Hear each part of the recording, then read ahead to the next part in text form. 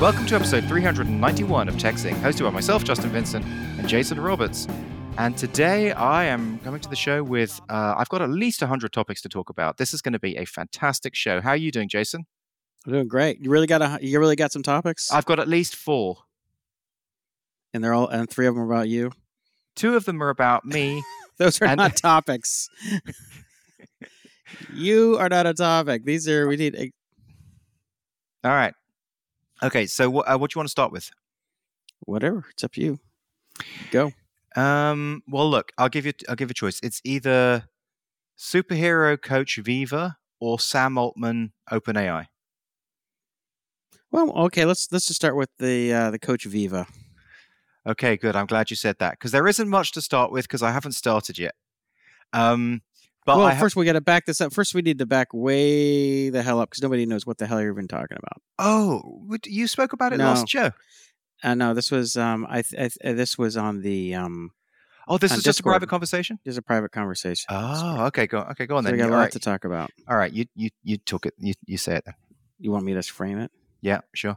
Okay. Well, the problem was that I felt like with your whole weight loss or approach to weight loss was it was very inconsistent. You would try this and you would try that, and you would I'm gonna intermittent fast. I'm gonna do this. I'm gonna work out. I'm gonna walk. No, I'm not gonna walk. I'm gonna I'm just gonna focus on this one thing. So you were kind of bouncing around, trying all kind of different things based on maybe what you felt like doing, maybe what was the latest exciting idea that someone posted in the superhero. For the record, channel. you did say this in the last show. I'm just looking at the show notes, and I do remember us talking about it, and you did already frame it. Did I? So yeah, so this now is just like a follow up on that framing. Of okay, all right, yeah. Okay, well, then we don't have to go that into it. But so, the Coach Viva is that she it was actually I think there's 2 women. I think they're right. like a team. And they had spent years, each trying to lose weight and failing and flailing around and spending a lot of money on different services and coaches and doing the HIIT training and the resistance training and the dieting and the everything. And they learned a lot.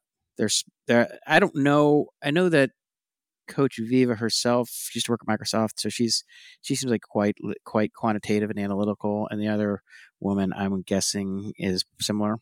I think they're both coders. Yeah, or at least they're technical at some level. So they're technical, and so they're quite systematic and quantitative. It's not just like just intuitive eat. Just give yourself some morning affirmations and you'll lose weight. It's more like track it. You got to track the information. Well, you see, so right? one of the I don't know both of their names yet, but the one who isn't Coach Viva, I've got a very strong suspicion that she builds the tracking app. So they have a tracking app which is which I haven't set up yet because I said I haven't started yet. I was waiting until after Thanksgiving to get started, and I'll tell you there's a story behind that as well. But the tracking app is what's that thing called? TestFlight. Like the test flight system to do the software.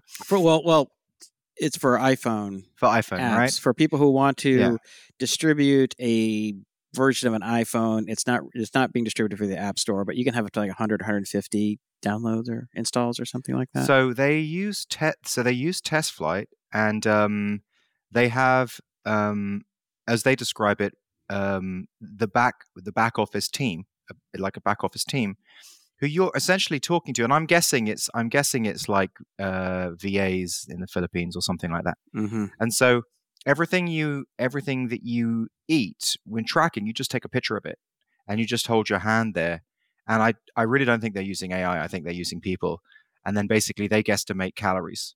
They guesstimate the calories because they want you to track everything, and they're sort of going with the 80-20 rule. They just want to see are you kind of in the ballpark? There's a lot of things like that they do that is just just foundational common sense, and that other systems are just a bit more fastidious about, in a sense.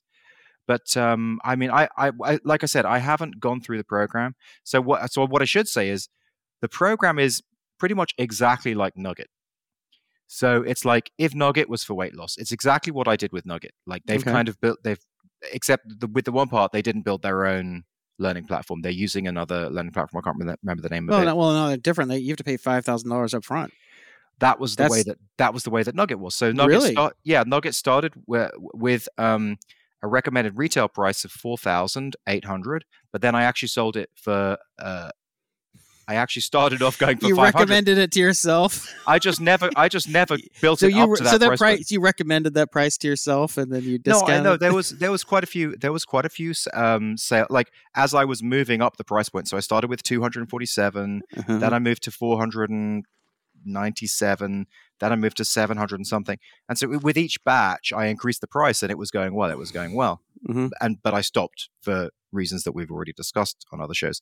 But so basically, I'm sure they've done exactly the same thing, and they're at a $5,000 price point now, and for lifetime access. For lifetime access, $5,000 if it was just like for a year, something would be pretty pricey. But given that's lifetime, that's pretty. But good. It's like, well, it's for lifetime, but that follows the same principles that Nugget follow, which is that people, because it's a course with office hours.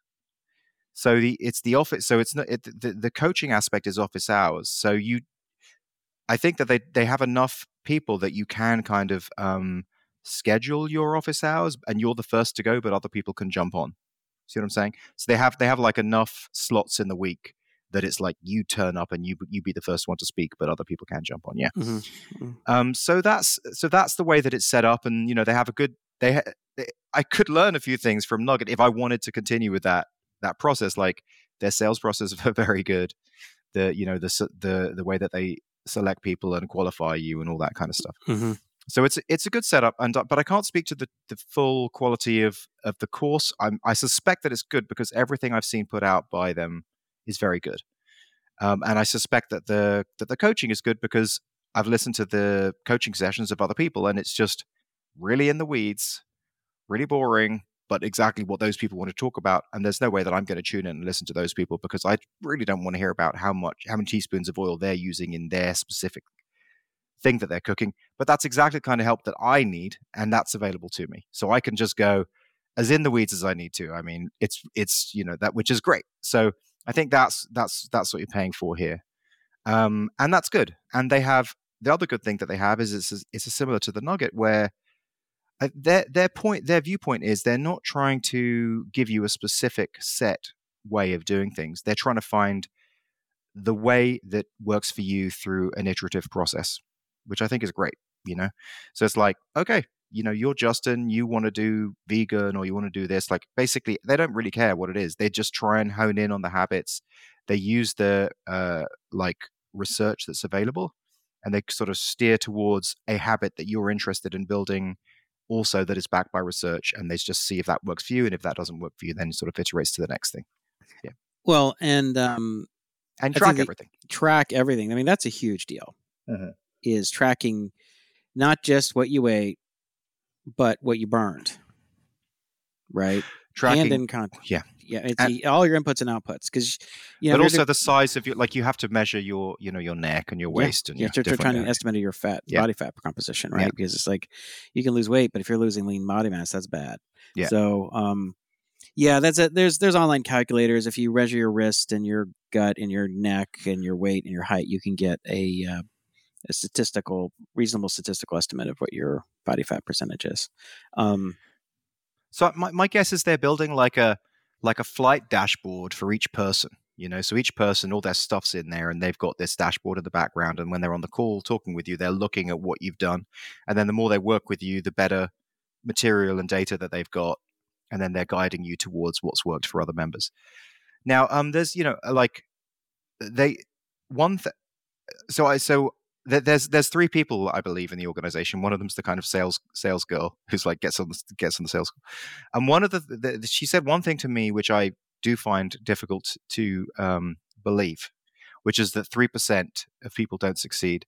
And that's like a really, I find that difficult to buy, but that's only just one piece of thing that just makes me think, oh, that's a bit weird.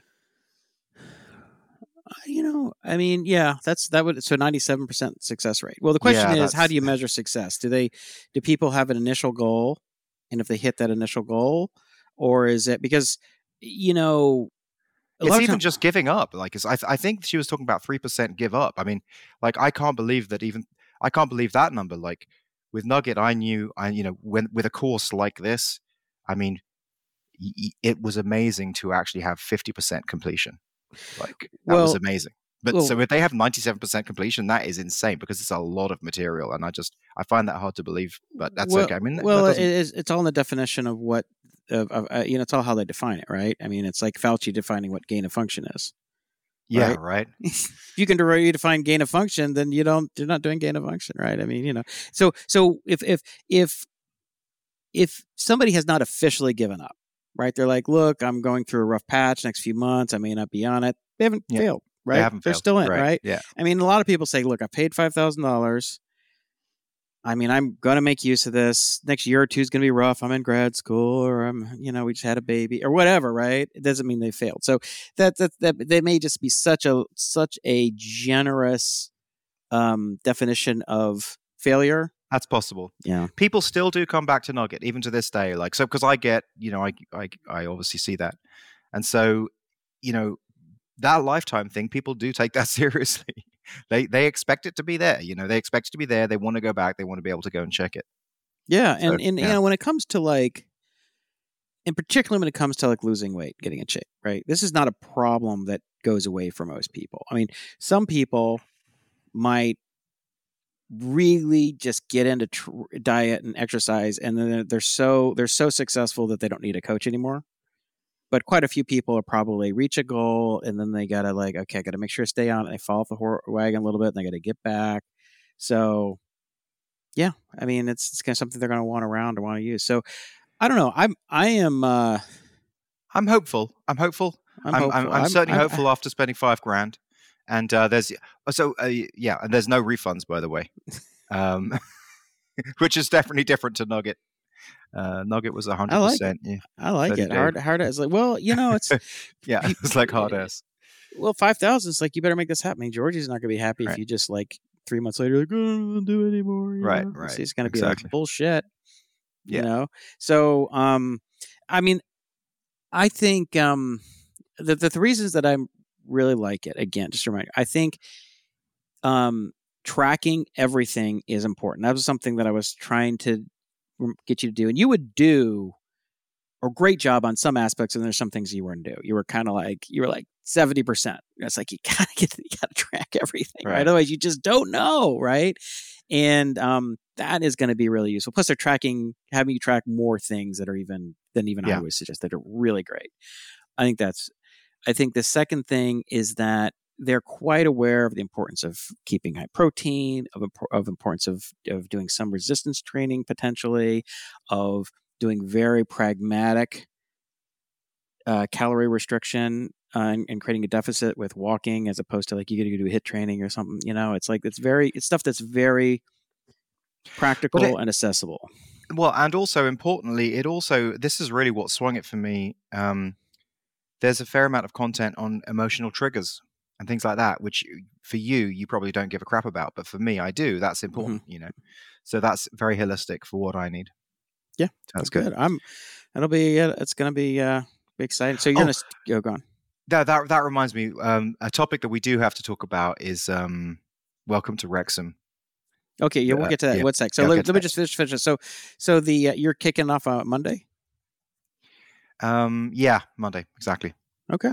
And do you have a kickoff phone call you're doing, or what? No, it's just I'm going to start engaging, properly going tracking through everything. They recommend that with the course, which is another great idea. I don't know why I didn't think of it. They sort of recommend, okay, actually to go through, to do the office hours and to do the course, put it in your calendar, block that time for the rest of the year. In fact, for the rest of the, just ongoing blocking. It's just every Tuesday between 2 and 4, I do 1 hour course and I do 1 hour call. It's like, yes, that actually makes sense. That's a great way to get through it. It's a habit. So It's like the Atomic Habits kind of thing, right? You just make it a yeah, habit. exactly. You just do it. It's on the calendar. That's even better. Yeah. So start on Monday. All right. Well, this is going to be an exciting experiment. Like I and the rest of Team Justin are like, because you're already down to like 206 and change, or 207, right? Well, I'm sort of hovering around between 207 and 210 just based on how much Thanksgiving food I've eaten. Dude, I mean, I'm 10 pounds heavier than I was after Thanksgiving. I weighed in at 203 this morning. Oh my God. It's like Thanksgiving. And I mean, I'm sure I go light on it compared to you. But yeah, I had 2 full platefuls. Oh man. Dude. Mashed potatoes and gravy and all this stuff. And after all that, but I didn't have thirds. Oh, you didn't have thirds? I just want you to understand I did not. That's I could have, but I didn't. But did you have dessert? Because I have discipline. Okay. I have self-control, so I didn't get third. You really do. Well, the reason was that Sandy had made a pumpkin pie.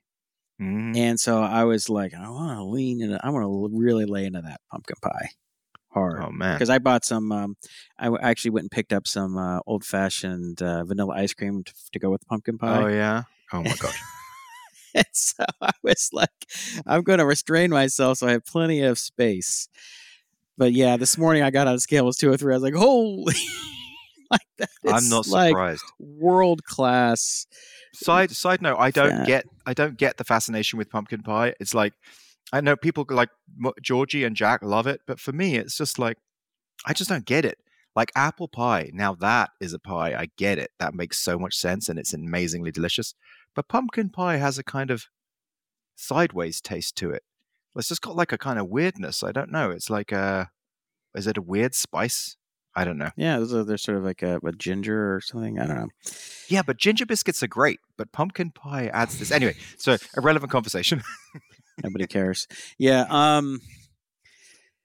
Yeah. So we'll be tracking this in 2 weeks. Hopefully you'll be down. I mean, look, the day you break 200, that's gonna be a big. That's gonna be a big thing. That's a big win. We're all gonna celebrate. It's going to be a virtual celebration across the world. So one piece I didn't quite get to is the reason why, because you told me about this last show, which is 2 weeks ago. I signed up the next day, but then I didn't get started. Why? There's a reason. Reason is a medical like a knock myself out of the game reason, and which is ridiculous. So I guess on my left foot, I had a mosquito bite. So I was like scratching it at night or whatever. And then I wasn't paying much attention to it. And then I was continuing on my walks. And then I guess it was rubbing off the sock and it got infected. So then I should have put a bandage on it, right? To stop it from getting infected. But then it got infected. But it wasn't a big thing. It was like small, So then I went to the doctor. And they gave me some like antibacterial cream. That's fine. But they said, "Oh, you've got athlete's foot. Like we should have this antifungal cream as well." So I'm like, "Okay."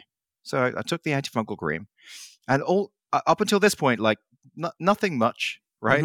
I put the antifungal cream on my foot, and next day it was like as if I had dipped my foot into a nest of hornets, a hornet's nest. It was like it was like insane. So massive reaction to the fungal cream. So nice. Super. So it has been really hard to walk for 2 weeks. That was the reason why I was just like, oh my God, like I can't believe it. But anyway, now it's just sort of getting back to normal. It just looks like a regular foot burn victim foot. Jesus, how do you get a mosquito bite on your foot? I mean, that is a weird. I mean, I guess it's just like I've got stung on the bottom of my foot because I stepped on a bee. But don't you get like? It. I mean, I guess I don't know how much detail, but like we have like a duvet. Do you use duvets or sheets? Sheets, duvets. Do you use This is comforter. No, we don't. Oh, you mean Do you have a comforter? Like so, your feet can kind of stick out the end of the bed, both. right? We have both. Okay, so I mean, I think that must be how, because like your feet can kind of stick out the end of the bed because there's not a sheet wrapped over, and then a mosquito. You need a sheet to feel comfortable. No, I that's what I'm saying. I don't use a sheet. I just use a comforter. So Right. what I do is I like to I tend to Oh, have at least my right foot out from under the sheet and over on top of the comforter. that's what I'm saying. That's how a mosquito gets you. That's how a mosquito gets your foot. Mm-hmm. Yeah, but so obviously you just never had a mosquito. You got those big fat juicy toes, I guess. They're like, like good eating's here in Moore Park. Oh no, dude, the mosquitoes love me because my blood tastes sweet. You know what I'm saying? I'll bet you Because do. of being Well, diabetic. it really is interesting that Yeah. like I get bitten so Justin bad. Skysick was like that too. He gets murdered by Yeah. mosquitoes or whatever. I don't particularly, but he. It must be like Predator, like that. You know, like when they look, you know, the Predator, like the view that Predator has. Like there must be some people that are just glowing bright green, like eat that person. Like a man, like that guy's got battery acid for blood. That guy. All that shit. Yeah. Well, okay. Well, I'm glad to hear you've recovered from your. Yeah. Well, did you have to Yeah. go to the urgent care or something for the reaction? No, or? I didn't have to go to urgent care. I mean, I called up and they just said, look, just give it a few days. Put the creatine cream on it, which we happen to have because Jack had an issue recently, and so I just put that on. Jesus, yeah, dude. but it was just like crazy. What a shit show. Okay, well, good. Well, I have an update. Go on. On our health and fitness corner. So I got a call from my brother. My brother is my full brother. He's about a year and a half younger than me, and he's so he's really fit. Like he does a lot of cycling and running and stuff. So he's low body fat percentage, super healthy. He's the one who's in the flies Blackhawks, is in the Army. Mm-hmm. He said that he had been running, and for the past few weeks, he's been starting to feel congested. Like maybe he got like COVID or something. It just wouldn't go away, and he's still running, but he's just like ah. And then he was, he said he was putting away laundry, and because he's stationed. Anyway, bottom line. So he's putting away laundry, and he starts like his chest started to hurt really badly, and then he started sweating. Like on his forehead and stuff. He's like, "What is going on?" And he called his wife because he's stationed in Savannah. His wife's still in DC because daughter is still going to graduate high school anyway. Complicated anyway. So they're having to live apart for a year until they move down. Anyway, so he's calls his wife and he tells her what's going on. She's like, "Go to the hospital now." And so he goes to the hospital. Turns out he had a heart attack. He was having what's called the widowmaker heart attack. So the main artery to his heart was 100% clogged. Right? And it's called the widowmaker because there's only a 12% survival rate if that happens to you outside of an urgent, like within a hospital. And so anyway, he in there and they, he said it hurt like hell, felt like a horse had kicked him in the chest. And so they put a stent in, and he's 100%. He's out, running 5 miles a day or whatever. So he's all back. But I said, "Well, what?" I said, "Well, do you have cholesterol, high cholesterol?" He's like, "No, my cholesterol's low." He's like, "It turns out it's just genetic." And I was like, "Well, shit." I was like, I got to get that checked out then, because our maternal grandfather died at 63 from a heart attack. He was mowing the lawn and just killed over and died. And our dad died when he was 68 from a heart attack. So I'm like, okay, I need to get checked out. So I went. So I texted my doctor and I was like, "Hey, my brother just had this widowmaker heart attack. Grandfather, blah blah blah." Or, what? He's like, "Yeah." He's like, "It sounds like we should probably just get you checked out." So I went and got some kind of scan. It's called, I think it was an EBCT scan or something. It's like an MRI type machine. So luckily it was just down the street, so I was able to walk there and in and out in less than an hour. It's no big deal. And turns out, good, clear, no issues. Good. So I was like, because the thing is, like, he's healthy. I mean, super healthy, super fit, and then just like almost died from a heart attack at the age of, so he's what, 51, 52? He just turned 52. God. So I was like, that's why it's like really important to pay attention and get these kind of, sometimes like a normal checkup. Like if I hadn't known about, if I didn't have a brother who went through this, like I would not have known. And who knows? I could have had the same issue, right? Because like you go to and you get your blood checked, and they listen to your heartbeat, and they check a few, your reflexes, and if everything's good, they're like, "Yeah, you're good," but it may not be good, right? May not be Jesus, good, and that's that's why like, it's important to get all these kinds of things checked, especially with your heart, yeah, especially when it comes it's to heart crazy. stuff. Um, that's why I was saying when you were talking about how you have such a low heart rate, I'm like, you should get that checked out. Like that Yeah, I is still haven't done that. I should do that. I mean, but I will say, I mean, yeah, I'm gonna get it checked out, but it has been the same. It hasn't changed for my entire life. It's been exactly the same heart reading as when I was 20. So I don't know. I mean, it would be weird. Like, why would it just be the same the whole time if there was, yeah, some because you issue? have it But in the 40s, low 40s. yeah, it's. I mean, I've been watching it. Like the only time it goes down to under 40 is just like every now and again when I'm asleep. But like generally speaking, it's in like what is it right now? So look, I actually get really glad when it goes up these days because of what you said. It's Yeah. 67 right now, Oh, that's yeah, which I'm like, yay. But maybe that's yeah, bad for me. I mean, I don't know. I yeah. don't know. Well, when's the last time you've gone to? Do you I have a do. primary It's in physician? Pasadena. I need to get it. I need to. I literally just wrote down when you said that about your brother. I wrote down, get a full fucking checkup. Yeah, and ask him about the heart rate. Say, dude, I'm not in great shape yet. I have a super low heart rate. Mm.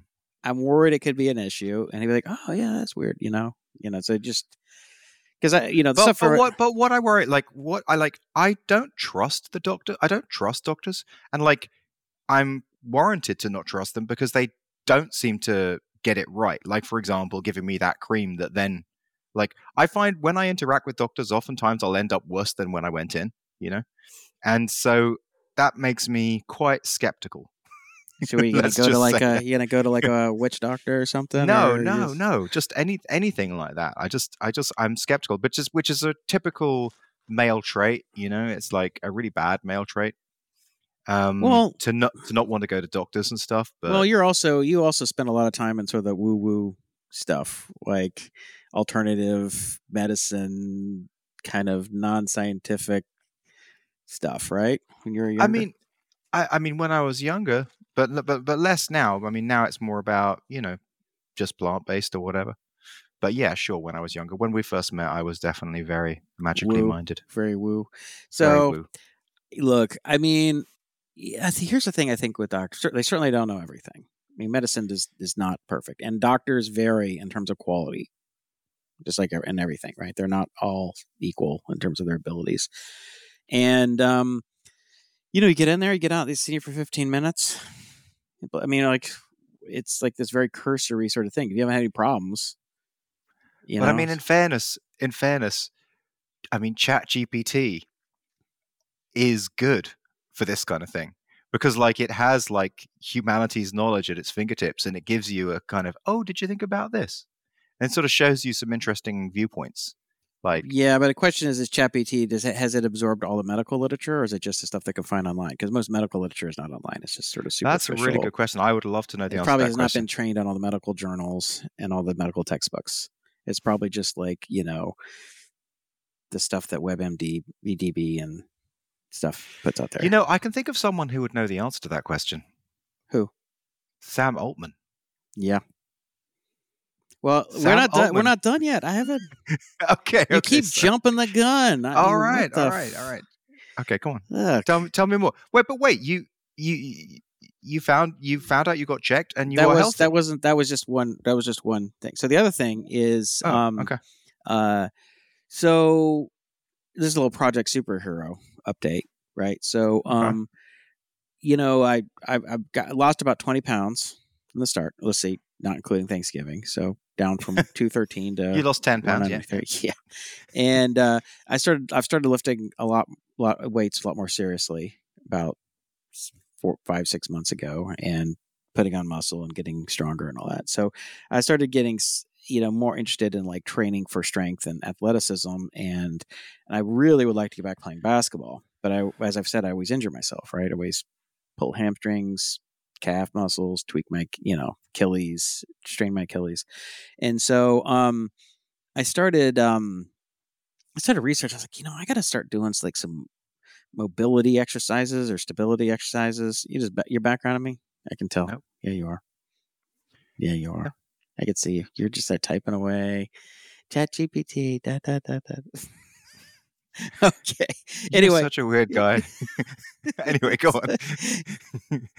And so, anyway, I was thinking about kind of piecing together, a handful of exercises, or to see if I can address these issues. Because anytime I start doing any sort of a unilateral lift or any sort of athletic movements like jumps and things, I start straining muscles, a hamstring or adductor or something. I'm like, damn it, and like the other day, I'd gone and just do like a single leg, like a Bulgarian split squat, and it was just like my first set, first or second rep, and like pop, there goes my adductor, and I barely even did anything. I was like, what does that mean? How long does that put you out for? It wasn't a bad one. I mean, a couple weeks. I mean, if it's a worse, it can go from like 3 weeks. Really bad ones can be like 6 weeks. It all depends. What's an adductor? It's like kind of runs on the inside of your thigh. Okay. Like a vein, a stringy thing. Well, it's a muscle. Oh, it's a muscle. Okay, right.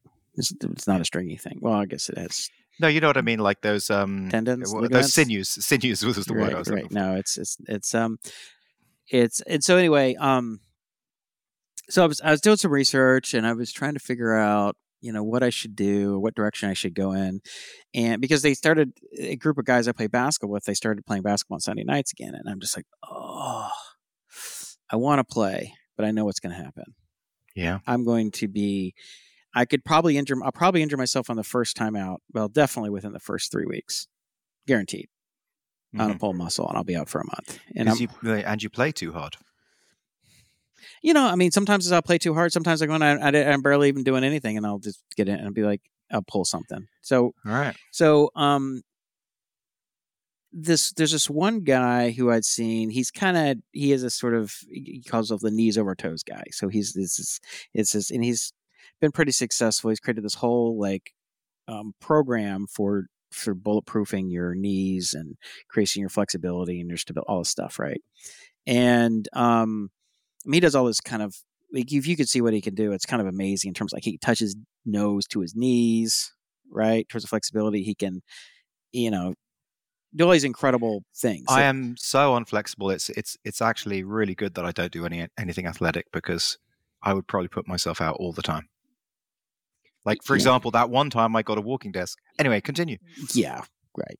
So, and like he increased his vertical from 19 to 42 inches doing this, just doing all these types of exercises and strengthening his legs and whatever. So it's a very, there's a lot to it. I wasn't really paying that much attention. I saw, it's like, it looks kind of interesting. And then I'm at the gym. I was like, it was Friday or Saturday. And I see this guy doing these kinds of weird exercises. And I walk up to him, I go, are you doing the knees over toes? He's like, yeah.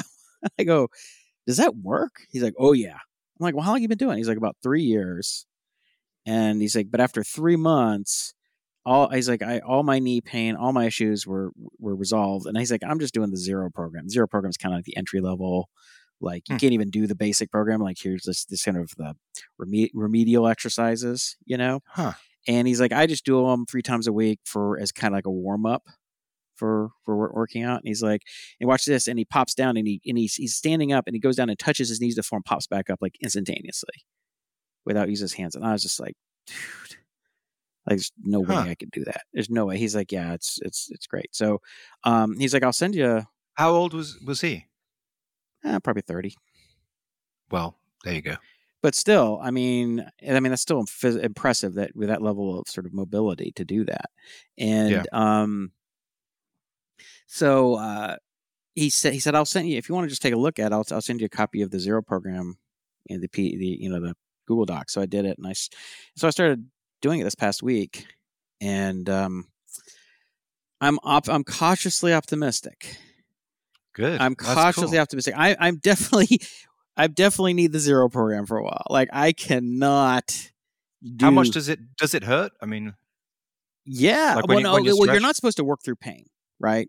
So it's Okay. like, so here's like one of the exercises that I cannot do. I mean, I can do some of the stuff, but like one of the basic things you're supposed to do is a split squat, which means imagine you put one foot forward and 1 foot back, and then you went into like a squat, and you touched the bottom of your hamstring to your calf muscle on the one that's forward. Like you went all the way down into this deep single leg squat.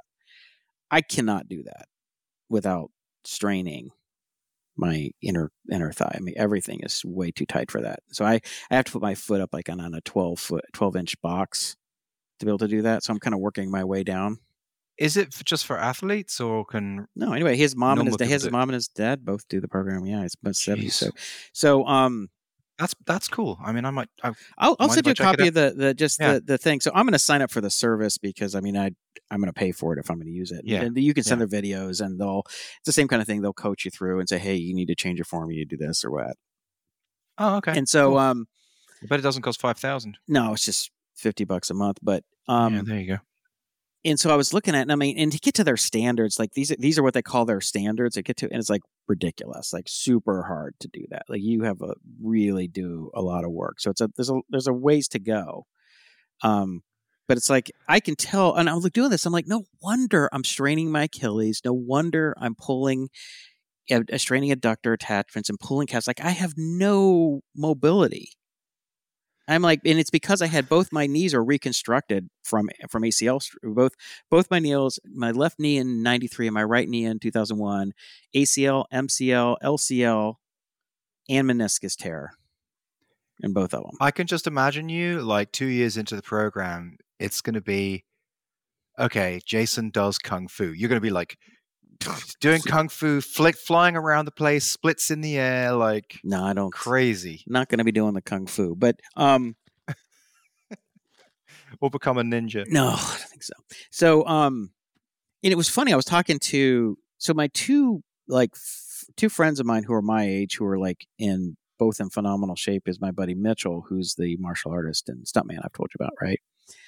And I was talking to him about it, and he's like, "Oh yeah," he's like, I was doing some of that stuff for a little while. He's like, "I already have a whole mobility routine. I added some of that stuff on. I don't do some of it just because I don't have time. It was my mobility was taking, it was getting too long, so I just do the stuff I was doing." I'm like, "Well, how long have you been doing mobility exercise?" He's like, 2 decades. I'm like, 2 decades. I'm like, "Why didn't you tell me, Jason, you should probably do this?" He's like, "Oh no, this is like," and then, and I'm like, "Damn it!" I'm like, I didn't know I was supposed to be doing this. And so then I talking to my buddy, John Chen, who's the one who owns the tennis club up north, right? And so he's a really serious tennis player, right? He plays competitively and super into it. And like both these guys like have 6-packs, right? Like both these guys are true athletes. If you saw them, you'd be like, oh yeah, like these are not like normal guys. And John, I call him Chen. So Chen and I, we played soccer together at Chicago, and he was a sprinter, and he's really, really good athlete. And I mentioned it to him because he was like, yeah, I stretching, but he's like, I do stretching mobility every day. I'm like, what? I'm like, how long have you been doing it? He's like, oh, like forever. I'm like, why did you tell me about this? Like all the people who are healthy, like athletically healthy, have been doing like not like very serious flexibility and mobility routines for, decades. Yeah. And like, I didn't know about, I was like, I didn't really know that was really a thing. So like, no wonder I'm all jacked up. Like I'm not doing any of this stuff. Something else that I've seen from a few guys who I've met who are like super fit, super healthy. They have like nighttime facial routines with like face creams and face washes and all that kind of stuff. Are these women or men? No. These are women. Yeah. That was something else that I think that is more common than you know. And I mean, I don't do it, although I have tried it a couple of times, and it does make a difference. But I will say that it's more common than you realize. It's just in the same as what you just said about stretching. I bet you, if you ask those guys, I bet they do it. No, they don't. I guarantee you, they don't do. I'll bet $10 that they use some kind of facial products. $10. $10. You're Yeah, on, sucker. $10. Yeah, I'll ask him right yeah. now. I want it $10, All right. and I want it in Yeah. Bitcoin. The simple ask is: do you use any facial products for your skin? That's the No, question. no. Like everyone puts like lotion on their skin is dry, so that doesn't count. If you put like basic lotion on your face for dry, like I do that because I have to. My face is dry, so every time I shower, I put like the face, but it's just it's just lotion. That doesn't count. That's like do you wash your hands with soap? Yes. Okay. Do you Oh brush your no, that's teeth? what I'm talking about. That's what I mean. Just Who, like who doesn't? I mean, like if you have dry face, that's not a facial. That's not like my daughter, Airly, goes through an entire face regime. Like she goes through a whole process. Like yeah, no, I'm not exfoliation, talking and about that. No, I'm not talking about that. you're just like they just put lotion on their I'm face. just talking about just like create just basic, just like cream what you described. I mean, Because I've never done that. ever. I've never. Well, No, you not really. just don't have a dry. You don't have dry skin. Yeah, I say I have dry. I have kind of dry skin, so I have to. Otherwise, my Right. face would be like crack. Okay. Yeah. Anyway, so it's funny. So Chen and I said, well, so he's out for he said he was actually injured. He's doing rehab for 6 weeks. So he's trying to help her. He's like, oh man, I use the program. He's like, oh man, this is amazing. And I'm like, so he's like, we gotta license this and bring this into the tennis club. And I'm like, okay, well, why don't you? So he's horsey just like me, right? Yeah, it sounds like it. He's like, I'm like, slow down. I'm like, that sounds. He's like, well, I'll fly down. He's like, where's this guy looking? I said, I think he has a place down like Tustin, which is down like Orange County. He's like, well, we'll go down there. We'll talk about maybe licensing. We'll see if we can bring him to the club, get our trainer certified. And I was like, why don't you use the program for a few months? Like, see if it's any good. He's like, this is totally going to work. And I'm like, I think it works. I mean, because I've seen reviews from PhDs in physical therapy and orthopedic surgeons who are like, yeah, this stuff is really high quality. This is really good. This stuff's on point, and everything he's doing makes complete sense. And yeah, it's great. So that's good. But I said, use it. So he's like, yeah, okay. So I got him on it as well. So you're with Coach Viva. Right. So Coach Viva, this is my Coach Viva. This is the knees over toes guy, the ATG, I think Athletic Truth Group is what they think they're called. Knees over toes, just like his Instagram handle or whatever. But I'm super, because you know where this is going, right? It's going back to the dunk. That's right. It's always going back to the vertical jump training. I'm like, yeah, I still think I can do it. Yeah, but if he added 20 inches or whatever, 23. I mean, yeah, he did. How old is he? Well, he's like early. He's like 32 or something. Okay. He's younger. But if I could train without getting injured, which is a big if, I could do a lot because I still have my strength and power and most of my quickness. What I don't have is mobility, and I have. But the other thing is my back. I have to deal with my back. But anyway, this gives me hope that I can sort of. Start playing basketball again and train without being injured. So, yeah. So we each got our thing. So a little bit. So I'm 1 weekend just doing this remedial, the most basic stuff. But it'll probably take me a couple months, 2 to 3 months to get through the zero program before I can even do the real stuff. Send me that thing. Yeah? I'd like to see if I can even do any. Oh no, you're gonna hurt yourself. Oh no! No, I'll be gentle. I'll be gentle. I'm so easy. I just did 10 sets. I'm like, no, I can't walk. Like, so what are you doing? Can we talk Welcome to Wrexham? Yes. Oh, before we move on, let me just one more thing about the Project Superhero stuff. Sure. So my reach goal is to try and break 190 before New Year. I mean, I'd had to take a diet break because I kind of hit a wall, which I mentioned before, and I was gonna, diet break. You're supposed to be like 1 to 2 weeks, but Sandy's like, you're gonna go back in the diet when Colby's back in town for Thanksgiving. I was like, yeah. She's like, come on. So I'm like, oh, fine. So my 2 week diet break turned into like a 3 week dirty bulk.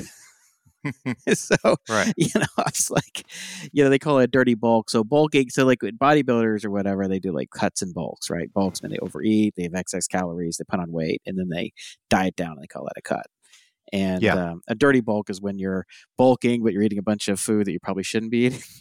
right? It's called the dirty bulk. You're not eating normally be eating like brown rice and chicken and broccoli, Yeah. bodybuilder type stuff. Okay, so The that's dirty why it's bulk dirty. is pizza and, you Yeah. know, you know, Not clean at not all. quite. Yeah, I get So, it. I get it. anyway, my 3-week dirty bulk. So I got to make up for that and then get back on. So I'm guessing my true rate is probably like 195, maybe 194.5. So it's going to be it'll be tight to see if I can get down to 190. So that's the goal for the end of the year. The project. Well, good luck. So we'll see. We'll see. Good luck, sir. All right. So you want to talk Wrexham? Welcome to Wrexham. I want to talk about Welcome to Wrexham, which is a show that you recommended. Ryan Reynolds, Rob McElhenney. Is it McElhenney? McElhenney? Nobody knows. Nobody knows. And nobody cares. That's what's great about it. Nobody cares.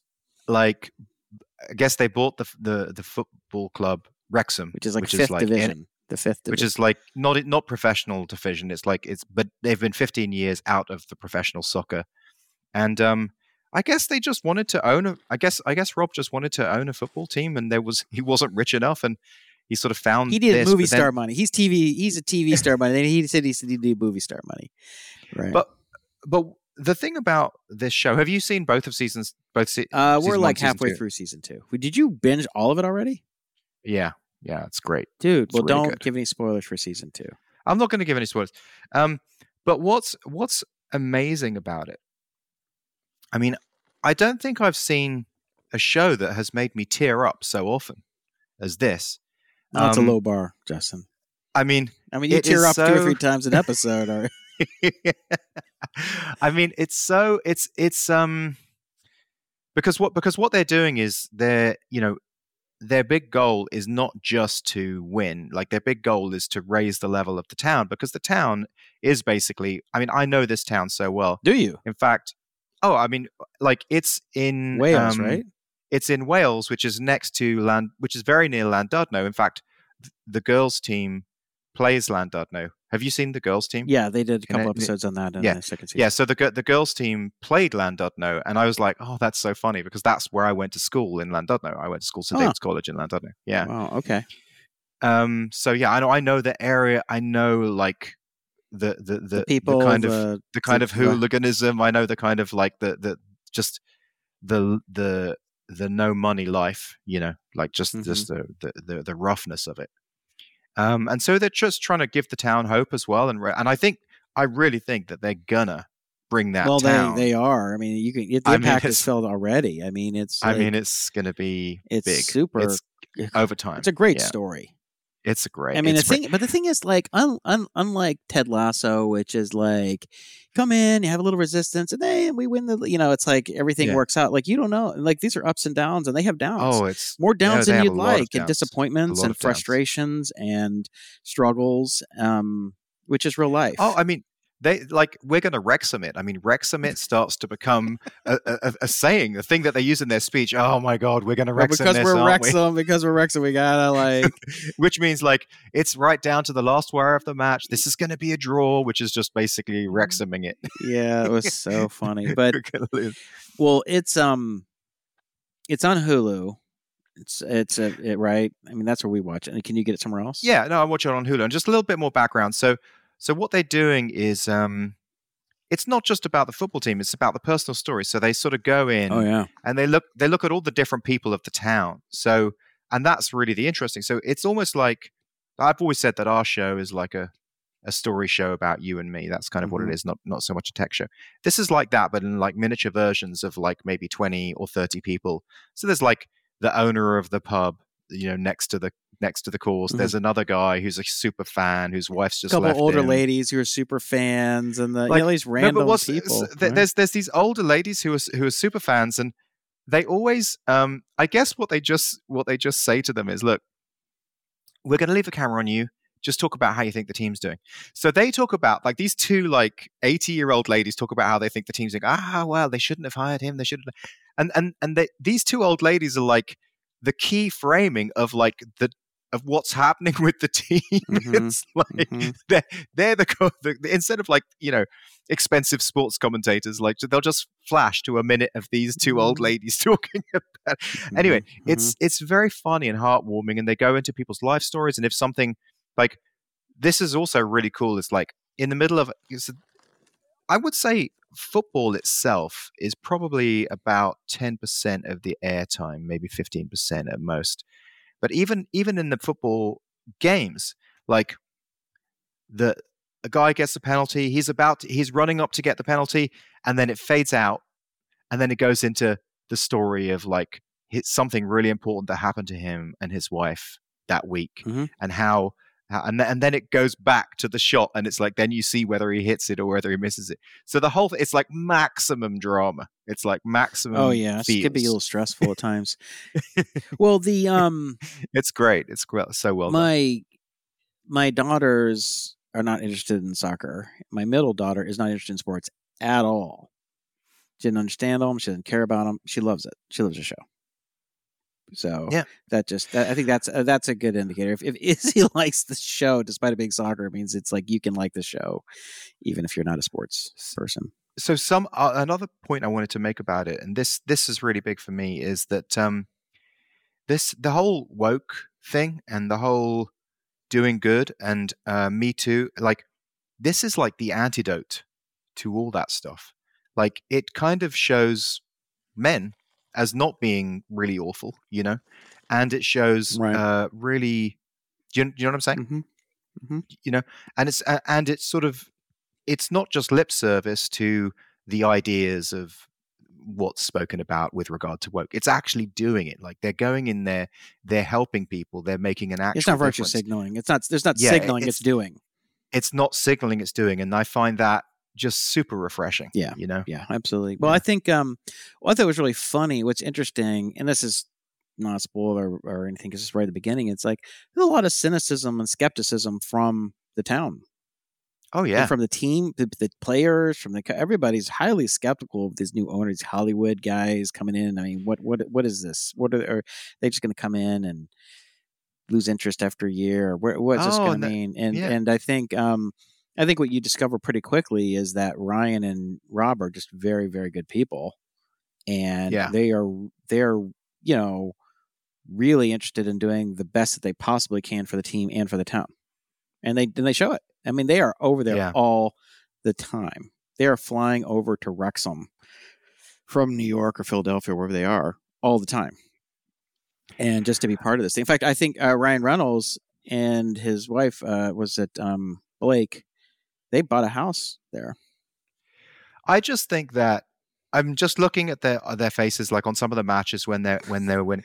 Like you can see Ryan Reynolds when he started. He was like, you can see he was like, okay, yeah, sure, whatever. Is this good? Did we win or what's happening? But he has got more and more invested and fallen more and more in love with it, and you can just see that. He's like now when the match is playing, he's like so into it. He's like an emotional roller coaster. He's a massive basket. Yeah. I mean, like he's taking it.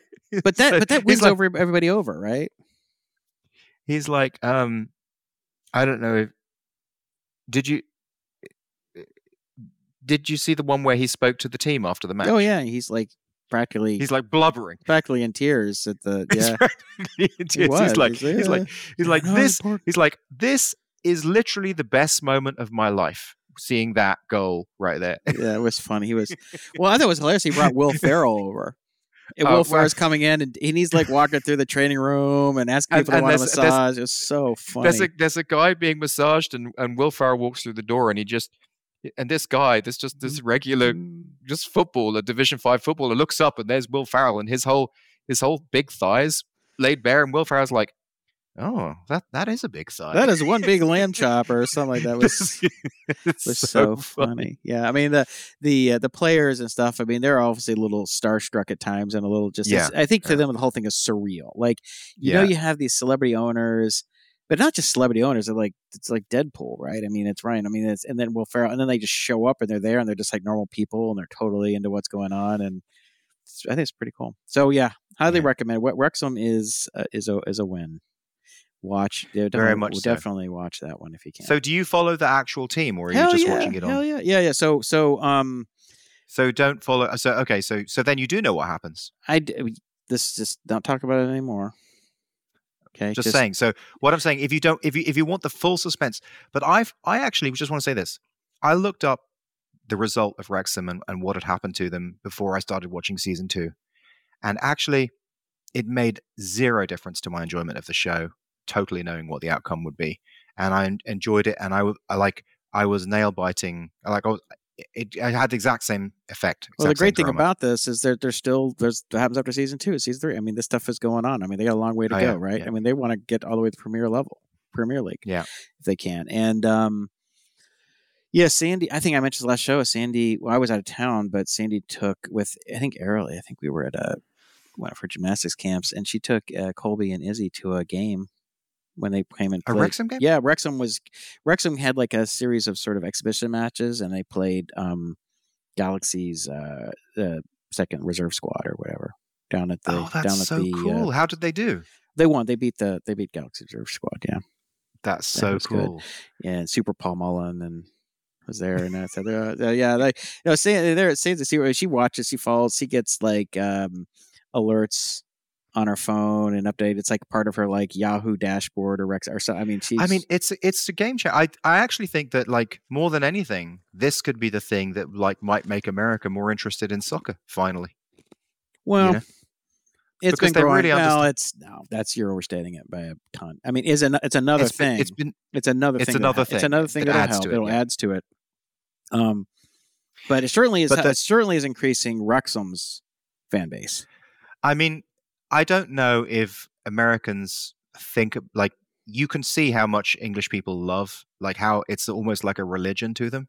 I don't know if Americans are ever going to think soccer's kind of like a religion. No, in that way. Not like that. No, but they will like it. More and more people do like it. I mean, the MLS, the Major League Soccer, has grown quite a bit since it launched in 1994. I mean, we used to, Sandy and I used to go to games all the time back before we had kids. By the way, the female team is insane. Mm-hmm. So good. Yeah, well, they're still amateur, so it's they're good for. But I mean, they're just really good players. Like they're like really good. You get your signal, your signaling in there. Is that your virtue signaling? No. I just thought it was. I just thought it was great. And the girls are really good too. No, I mean, I think that they're gonna. I'm just giving you a hard time. Yeah, they're good. I think they're gonna make a difference to female soccer as well. I mean, I mean, that's not gonna. You're overstating it. That's a nice thing to say, but that's not gonna make a difference to what the American women's soccer to take over America because of an amateur women's team on TV. And come on, I just think they'll bring more attention to it. Anyway. Yeah. Okay, I don't think so, but it's a nice little side story, and they do well. All right, so what's next? Do you want to talk about OpenAI? Well, I think Sam Altman. It's interesting. There's a few things that I didn't know about Sam Altman before this OpenAI stuff. Okay. Well, he was asked to resign from Y Combinator by Paul Graham. Mm-hmm. Because he was being too self-serving, focusing on his own success, double-dipping with investing. So he was making his own investments in investments that Y Combinator was making in, which is, I believe, not what is supposed to happen. At the same time that the OpenAI thing, he was founding an NVIDIA competitor. He is founding an NVIDIA competitor and raising money for it, which has a number of conflict of interest with OpenAI. And if it was selling its services to OpenAI, then he would be on the board of a non-profit while also selling services. Yeah, I think that was an article I posted from Semaphore. They were talking about how he's raising money for, like, I mean, I don't remember. I actually didn't get a chance to even read that article in its entirety. But and so also, aside from that, raising a very large fund for just his own other project of raising a fund, like an Andreessen Horowitz type fund, mm-hmm. to just invest in a whole bunch of other stuff. Right. So all that stuff going on. So I thought that was, just more that I didn't know. And I mean, and so because he had already, from some of his blog posts, and he'd already kind of made me think, I'm just a bit wary of what's going to. Oh, and the work, like scanning everyone's eyeball. What are you talking about? I mean, WorldCoin, the whole premise behind WorldCoin is to scan everyone in the world's eyeball and get it onto. I don't know. Is that something he did? I don't know anything about WorldCoin. Yeah, WorldCoin. Well, why don't you explain it to the audience, because I don't know what the hell you're talking about. So there's probably some people who don't know. It's like there's this idea of I'm not going to do a very good job of explaining it, and this is where Web 3 guy And we're on to in Web our 4 Discord. now, so He's going to be tearing his hair out of my explanation. But it's like I think people want there's this idea of like a soul bound concept, like you can be soul bound on the blockchain, and it's like identity stuff. So it's like you scan your eyeball and then you're a real person, and then that's the proof that you're a real person for other future anonymous stuff going on, because you've actually become you are a real identity through scanning your eyeball. And when you do scan yourself, you get that token, the WorldCoin. You get WorldCoin. So that was launched, and well, that was a while ago, right? I mean, like within 6 months. Well, 6 months ago. Okay. Yeah. So what you're saying is that you think Sam is sketchy. Is that what I'm getting from this? Because you're just listing bad things. I mean, I wouldn't say that I'm. I mean, am I saying Sam is sketchy? That's a really good point. Am I saying that? No, I don't think I am saying that. I think I'm saying I'm wary. That's what I'm saying. I'm wary, but I'm not saying he's sketchy. So not quite sketchy, but you're wary. He's pre-sketchy. I'm wary. He's like, I'm a bit like, what, like, I'm like, what's going on with this guy? That's what I'm thinking. Not that he's sketchy, but what's going on. Okay. Well, did you follow, are you up to date on the OpenAI drama? Do you know what's going on there? He's been like hired back, right? Yeah, but he's been hired back. The board was fired. But so do you want to go through what happened, or? No, I'd like you to. Thank you. You didn't read about this stuff? Okay. So I guess the long and short of it is that I guess there's Ilya and maybe I think there was initially like a letter from a couple different researchers who expressed concern that there was some the Q-Star thing. Yeah, but okay, so we didn't even know that. So the thing is, this played out over a few days. So it was just constant drama, right? And basically, it was a lot of there was only a little bit of information that was coming out. People didn't know what the hell was going on, so there was a lot of speculation about it. All we knew is that Sam Altman was fired because he was not sharing information. The board felt like he was not sharing information with them, right? And then next thing we knew, he was going to get a job. Like Microsoft was going to hire him. And the next thing we knew, there were 500 and then 700 and then 733 signatures on the letter that if they don't hire Sam back, they're going to quit and go to Microsoft with Sam. Go to Microsoft. And then Microsoft would have basically pulled the biggest coup of the century of just like buying OpenAI without spending a penny and without going through any legal issues. Right. And then and then basically the board I guess there were two board members who I think were there were two primary board members who I think were behind wanting him out, because there's only three people on the board, right? There was that D'Angelo, what's his name? Yeah, he had done, what was Quora? it? Is he the guy from Quora? Yeah, Quora, that's it, yeah. And then Quora. there was one woman who I think she's an academic, and I don't remember who the third person was, but so what was interesting about it, okay, well, they basically they're out. So the board member so it was like a reverse coup, right?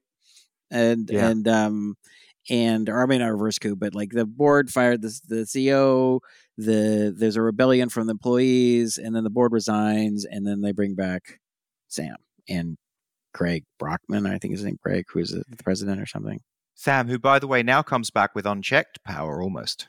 Because he's going to do what Steve Jobs did and bring in like the friendliest board in the world. Well, what's interesting is that he has, I guess Brett Taylor. I'm going purely from memory. I'm not looking at anything, and I didn't prep for this. So, but the guy he was formerly a board member of Twitter. He was one. I guess what I understand, he was one of the people who really spearheaded the sale, maybe forced the sale to Elon, right?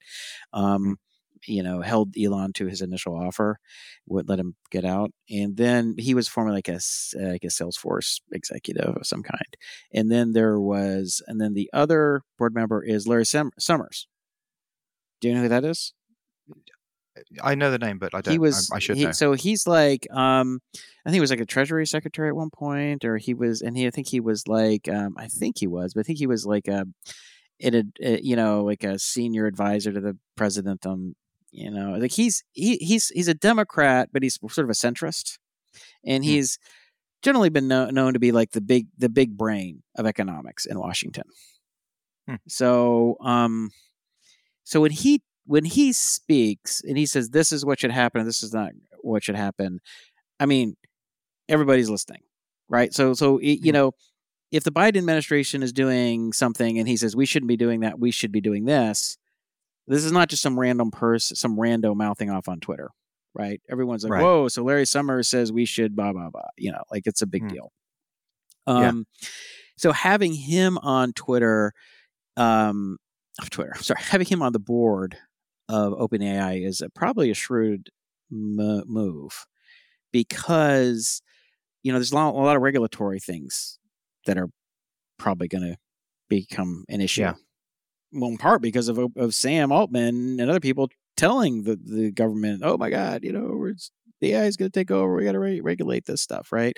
And a lot of people are accusing Sam and people like him that hey, this is just all about regulatory capture. You just, or industry capture. You want to get there, and only the big companies can afford the lobbying and the legal stuff or whatever all this this regulatory overhead is going to cost. And so you're just basically pulling the ladder up. And there's going to be 4 or 5 companies that can afford it, and everybody else is like out. It's like getting like a banking license or something, right? And a lot of people are saying like that's bullshit. But the whole point is that this stuff should be open source, right? The whole point is not to have a handful of corporations that have bought and paid for their politicians and can basically do what they want, and then everybody else is out of the game and nobody has any control or influence, right? That's the argument against this regulatory approach. And that's a whole nother argument. But having Larry Summers on your board, if Larry Summers is behind what you're doing, that carries a lot of weight. And he's viewed as fairly, but I mean, I think he's viewed as fairly nonpartisan. Who character he was the president of Harvard, and remember the movie The Social Network when the Winklevi went in and to complain about, that was Larry Summers. They're complaining who's the character playing Summers, which is really funny because they come in and he's like, they're like, he's on the phone and the Winklevi there, and he's apparently have 2 salesmen from Brooks Brothers in my office. It's such a funny. Anyway, so some speculation came. There was a post on 4chan about something called Q-Star, which was trying to explain like what happened. So the question is this a troll? Are they somebody trolling, or is this actually an insider? Because there has been stuff. I think Llama was leaked on 4chan or something like that. Yeah, right. And Llama. So like real stuff, and really important stuff is leaked on 4chan. Nevertheless, it is 4chan, so there's no provenance. Like we don't know the source of this. We don't know if there's somebody's elaborate bullshit and trolling. There's other. Like, it's unfortunate that it's Q, which also like comes from 4chan. Yeah, which was coincidental. But Q-Star, so it's funny when I read that, I immediately go, okay, so what that would lead me to think is some combination. It's a merging of Q-learning, which is a type of reinforcement learning, and A-star pathfinding search, which is a way of a heuristic-based search on a graph, right? So. And then it was interesting. I watched, and then I think it was Dave, not Dave Rubin. I can't remember. It's one of these guys. Is a pretty popular YouTube post. Let me see who he is, because I know I'm going to get this wrong, and people are going to be Dave Shapiro. Yeah, Dave Shapiro. So Dave Shapiro is he's written a couple books on AI or AGI, and he's and he did a pretty good. Like 20-30 minute video on it that I watched while I was eating my breakfast this morning about, what is Q-Star? Kind of like, okay, like what could this be? What is it likely? And he's like referencing different types of research papers. And he's like, okay, so, the speculation is that Q-Star had to do with like the ability to solve mathematical problems. Without looking at trained, with data, basically mathematical problems that when it was not trained to solve, it was just sort of outside of the data set. That was able to, extend its knowledge, is it's not interpolation, sort of extrapolation, right? And now it makes sense. So the one thing I'm going to say is that when you are solving a math problem, so like when we evaluate an expression, in the Math Academy's free response thing, you break an expression into a tree. So, right, a mathematical expression is just ultimately a tree, and you evaluate it. So if they have some kind of a graph traverser that is doing that would make sense that you would need something like that to solve math equations, because math equations is not just a sequence of characters. There is operator precedence stuff that's going on, and you're going from infix notation, all stuff. So you have to figure out how to evaluate that thing and what that really means, and that would be represented as a tree, which was essentially just a subset of an acyclic directed graph. And and then Q learning is like a form of like reinforcement learning. So it's like a kind of a evaluating state and figuring out what the best thing to do. So all this stuff sounded plausible. As it sound like that. And so this is kind of what immediately popped in my mind. And so my buddy Mitchell, who I referenced earlier, he's been all over the OpenAI. Like he's constantly texting me, dude, you see this on API? He's like, not like waking me up in the morning. I'm like, dude, man, come on, it's 8 a.m. What are you? He's like, so he's like really to this. And it's funny because so I was getting all my information between Sandy and Mitchell. I hardly having to read anything. Sandy's like, do you read this? I'm like, what's going on? So she was all on top of the news, and then he's giving me all this stuff. And but he's not a computer dude. He's a film dude, right? Yeah. Well, so Mitchell is my closest and oldest friend. Stuntman. Yeah, and he was a stuntman, but he's also a second unit director. But he's sold a lot of screenplays, so he's also a writer. But he's not a computer guy. In high school, we did a bunch of the computer science stuff together. He did a bunch of stuff with Lisp and natural language. Okay. He wrote a natural language parser that could communicate with you and ask questions and build its database of information about the world based on speaking with you in Lisp. So he did a lot of awesome. Yeah. So he's the one we were doing these science projects, and my advisor, my mentor in high school, Steve Segur, who was a physicist, and he was sort of like, Jason, you should do the science. You should do this project you're working on. And I was doing cellular automata kind of stuff, and that kind of whatever. And so he's like fractals and things, and he's like, you should create a science project out of this. And by the way, get Mitchell to do one as well, because Mitchell had been doing the AI stuff. And so I was like, okay, fine. Like at Mitchell, and I'm like, hey, Mitchell, so Steve says you have to do a science project. He's like, damn it. Because he didn't really want to do it. He's like, all right, fine. And so he did it. And so we ended up tying for winning the Atlanta science project. And then he beat me in the state. So I got second. He got first place in state. I'm like, damn it, I shouldn't have told him. So he's a smart guy. He's a very smart guy. Yeah. So, I mean, he doesn't do this for a living, but he certainly is, anyway, he has a bigger background in natural language than the vast majority of people.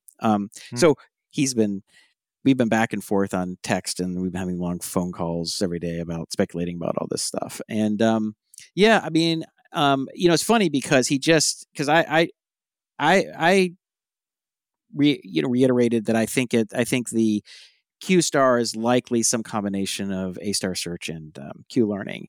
And then he gave me this little Twitter. He just pasted the link in a Twitter, and it says from Jan LeCun. Do you know who Jan LeCun is? No. So he's one of the, with Jeffrey Hinton and what's the other guy, Bengio. The three like Jan is they're the three people who really pushed deep learning into the spotlight. Okay. Got that stuff working back 10, 12 years ago, or whenever that popped back up. And he says, please ignore the deluge of complete nonsense about QStar. One of the main challenges to improve LLM reliability is to replace autoregressive token prediction with planning. Pretty much every top lab, FAIR, DeepMind, OpenAI, etc., is working on that, and some have already published. So I don't know what nonsense he's talking about. I don't know if he would suggest that, Q. I was reading something that said to the effect that just like, Apple or Tesla might do research projects and then they just kind of throw them away. That OpenAI has many different research projects, and this is just one of the research projects, and it it could just have been interesting and then they just didn't pursue it, but it's just something that got out. Yeah. So Yeah. I mean, we don't really know, but it was interesting. The thing from Dave Shapiro, he was like, because he's speculating, but well, two things I want to say. Well, he was basically saying that the model was making suggestions about how to improve itself, so it had this creative output, had the ability to, and a sort of like a this metacognition and ability to, I remember the word it was, but it was sort of like a metamorphosis engine or something. It could change itself, Right. which, he was like, oh, it's a really scary idea and stuff. And so sounds cool. I mean, it sounds kind of sci-fi. Sounds pretty cool. And then he was referencing some of these papers about this stuff, breaking encryption, finding ways to break encryption just using just simply looking at a database of plain text and encrypted pairs, and it could breaking this Right. AES encryption or something. But the thing about, I mean, I'm obviously not an AI doomer. I'm an AGI skeptic in the near term, as has been well, as we've discussed in detail. Mhm. But it is fun to talk about. And so one thing I was telling Mitchell earlier today, I said, look, so he's obviously, this guy, Dave Shapiro, he's written a couple books, he's done research. So he's clearly he's a creative guy. So he has ability to explore possibility space in his head. Like, what if the AI can do this? And what if it can do that? And then, get yourself over. I posted a couple of links from Dave Shapiro now that you mentioned it. The second thing is, it's fun. The drama is fun. Right. So reason we watch TV shows and movies is for drama, right? Because drama is fun, right? It's more interesting than daily lives. Or when there's office politics and gossip, it's fun for there to be drama. It's interesting, right? So it's interesting to think about, this AI doom, like this could take over. Like, it's scary. People like to go see horror movies because they get your adrenaline going, right? And third, it creates content that people want to watch on YouTube or something, right? So, there's a lot of, and fourth, if you go, I'm really concerned about AI taking over stuff, you're like a concerned citizen, right? You're concerned. It's like a virtue signal. Like, I'm really concerned. The reason a lot of people, virtue signal is by showing how concerned they are about something. They don't have to do anything. It's great because you can show what a wonderful person you are just by expressing concern and doing nothing, right? Well, for anyone who's really concerned, let me just put a little bit of perspective on the table. I was tasked with the job of putting the new terms and conditions for the company I work for on our website. Mm-hmm. And I thought, oh, well, it'd be really easy to just upload that doc into ChatGPT and ask it to convert it to HTML. So I uploaded the terms and conditions doc to ChatGPT, and it said, "Oh yeah, I can totally do it." I'm like, "Oh cool, that's really cool." So I said, "Just do this in simple HTML. I don't want all that complicated. Like when you export as HTML, Microsoft Word, or whatever. It's like an XML doc and style sheet and crap. You're like, what is this? I just super simple. It's like at ChatGPT is like, I can totally do that. It's not a problem. So I uploaded the doc, and then it said, all right, this is what the outputs would look like. And then it gave me 4 lines of it. Well, first of all, it took about 30 seconds. Churn. Then it gave me four lines. It's like, is this good? I'm like, yeah, that's great. I want the doc like that. So I return it, and it says, oh, cool. I'll just get you the rest of that document. So then the next thing it sends me is the 4 lines plus another line saying, this is what the document would look like. I'm like, no, could you just give me the entire document? It's like, yes, certainly, I'll give you the entire document. And this cycle just kept on happening, and it would not give me. So I said, okay, how about pick out this part halfway through the document? And we're like 15 minutes into this. I'm like, okay, see where it says this line? Can you give it to me? That 30 seconds, churn, and it gives me 3 lines. with it. This is what the formatted document looked like. ... I'm like, oh my God. Okay, fine. I'll just go with a fucking standard export from Microsoft Word. Whatever. God. Well, yeah, it's not so. So Well, it's, I don't think it's taken over the world anytime soon. Because think about it. Like, if you've got to take over the world, think about all the shit you've got to negotiate. Like, I mean, not only do you need to understand like hacking, TCP/IP packets, but you've got to understand about breaking into banks and that specific bank and its specific protocols. Like, come on, like that shit is not, that's very, very. There's a lot to think about. I don't think it's. well, it's too bad because you only got 4 years left on this bet for. Well, that's it. Well, because even AGI, I don't see how AGI is going to take over the world because it's not going to know all of the different pieces. Well, that's AGI. Then it's not AGI. Pieces. I mean, AGI would. No, I mean, but wait. I mean, AGI has to be the equivalent of human. Does it have to be something big? Does it have to be better than? Well, human? our bet is it has to be like Jarvis. It has to be able to do everything Jarvis can do. That's the bet. So Jarvis could break into. Hell yeah! Are you kidding? Jarvis could break into CERN and steal all their data. Because then our fucking bet is off. Because if you think that I think that AGI is this thing that can break into CERN and steal all their data, then that bet is off. That is not what I'm thinking. I'm just thinking bet is something not off, Justin. The bet is not off.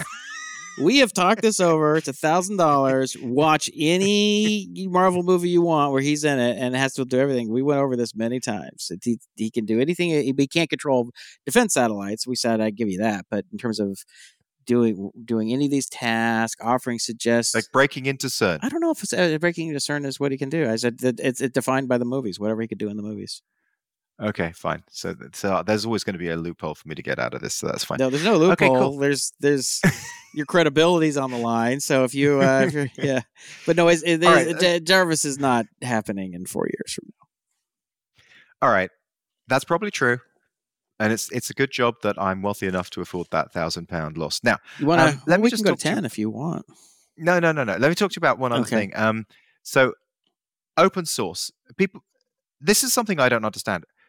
Like, there's a lot of talk about, okay, AI should be open source. It shouldn't be closed by a company like OpenAI, which is ironic because they were founded to create open. But anyway, just the idea of creating open AI doesn't make sense to me because, like, the idea of creating open source is to make it so that everyone can see it. But surely the part of it that makes it good and altruistic and not hurt humans is like completely open.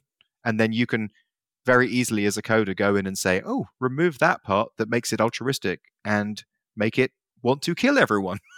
You know what I mean?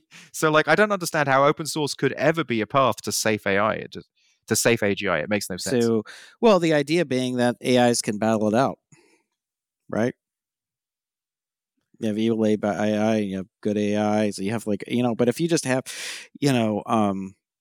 Google's the only one that has it, or Microsoft or somebody, and so it'd be a battle. So battle royale. Okay, so Microsoft made an AI. The AI goes rogue, but because there's OpenAI, we can instruct that OpenAI. OpenAI, but I'm not talking about the company. Like, open source AI, please save the world, save us from Microsoft, and then they battle against each other, and they're like DDoSing each other, and so they can't get into CERN because when Microsoft is trying to get into CERN, the open one is like DDoSing him and stopping him from getting in. Is that what you're thinking? Yeah. I mean, that's the argument. The argument, I mean, essentially, it's like mutually assured destruction, I guess. It's kind of like, but it's not just two AIs. It could be a million AIs, be a trillion AIs of different kinds. It's like one can take over because they can all essentially neutralize each other or whatever. I mean, I guess it would ultimately come down to, and it would come down to, I mean, that would be worse than living on like a fault line like we do, where there can be an earthquake at any time. I mean, basically, you'd be living on a digital fault line. It would be insane. You mean just the idea that we could have AIs battling it out? I mean, if we were living in a world where AIs were constantly battling it out all the time, and this huge AI battle was going on behind the scenes as you were going to get your milk, you'd be like, shit. Yeah, well, I mean, in the way it would probably look. See, think about once you have something that's on the internet, and I mean, it could launder itself and install itself on all these different computers everywhere. Right? There's no getting rid of it. It's on every computer, every phone. You just like think of Stuxnet as a computer virus. What it could do in terms of being able to, if it was AI and self-conscious. well, not even, it doesn't have to be self-conscious. It doesn't have to be sentient. All it has to Yeah. be is sort of operational and have and have like even a programmed intent, or even an inadvertent sort of emergent intent. I don't know, whatever. Just it could. I mean, you certainly could create, and I don't think we're that far off to creating some kind of an AI program, and again, not AGI, not like it doesn't necessarily have a generalized intelligence, but something that can replicate itself like a virus, install itself on any number of devices, stay hidden, obfuscate itself on the way it names its files and stuff, and so they can't be deleted, but you can't get rid of it. Right? It's like the cold. Like we can't get rid of the cold. The cold is everywhere. It's always going to pop up. It's going to evolve. There's no getting rid of it. So if it could be on phones and computers that people turn on or off, maybe they don't even turn off, and they turn on a year ago and then boom, back on and it goes everywhere else. If it's smart enough, it can evolve itself to continually be out of the reach of any type of virus detection. But the virus detection would be like a competing AI that does the same thing in reverse. Yeah, in theory. So I mean, I guess, I mean, this thing it could be very complicated how this plays out, because you'd have to go through some very sort of combinatorial game theoretic analysis of what would happen. But, different versions of the AI could be a lot smarter because it was trained on, maybe it was trained on at OpenAI and had access to more compute power, or Google, they had a more powerful AI that could. Okay, so it's like maybe had some rogue AI that we knew had installed itself on all these computers, and then it was doing some things that were not good, and maybe it wasn't like trying to kill everybody, but it was basically like a really nasty virus that was smart enough to evolve, delete files. Maybe it's like a really horrible type of ransomware, right? Yeah, well, it would be ransomware, or it would be botnets, or it would be ad clicking. I mean, it would be better. Here's what you could do, right? So if let's say that you were some kind of mafioso, Eastern European mafia, Russian, I'm just kind of imagining something out of a movie, right? I would say U.S. mafia, but they're too dumb to do this. So I would probably have to think of like Russia, a little more sophisticated, organized crime. Right? They say, okay, here's what we're going to do, and they hire a bunch of really smart hackers, and they say, what we're going to do is we want an AI that can spread around like a virus, right? Take the most advanced sort of Stuxnet kind of ingenuity about how to break through firewalls, jump through air gaps or whatever, remain, resident on something, and not only that, but then be able to scan for different types of compromising material, right? So it could scan for all kind of pornography or anything that could compromise anybody, right?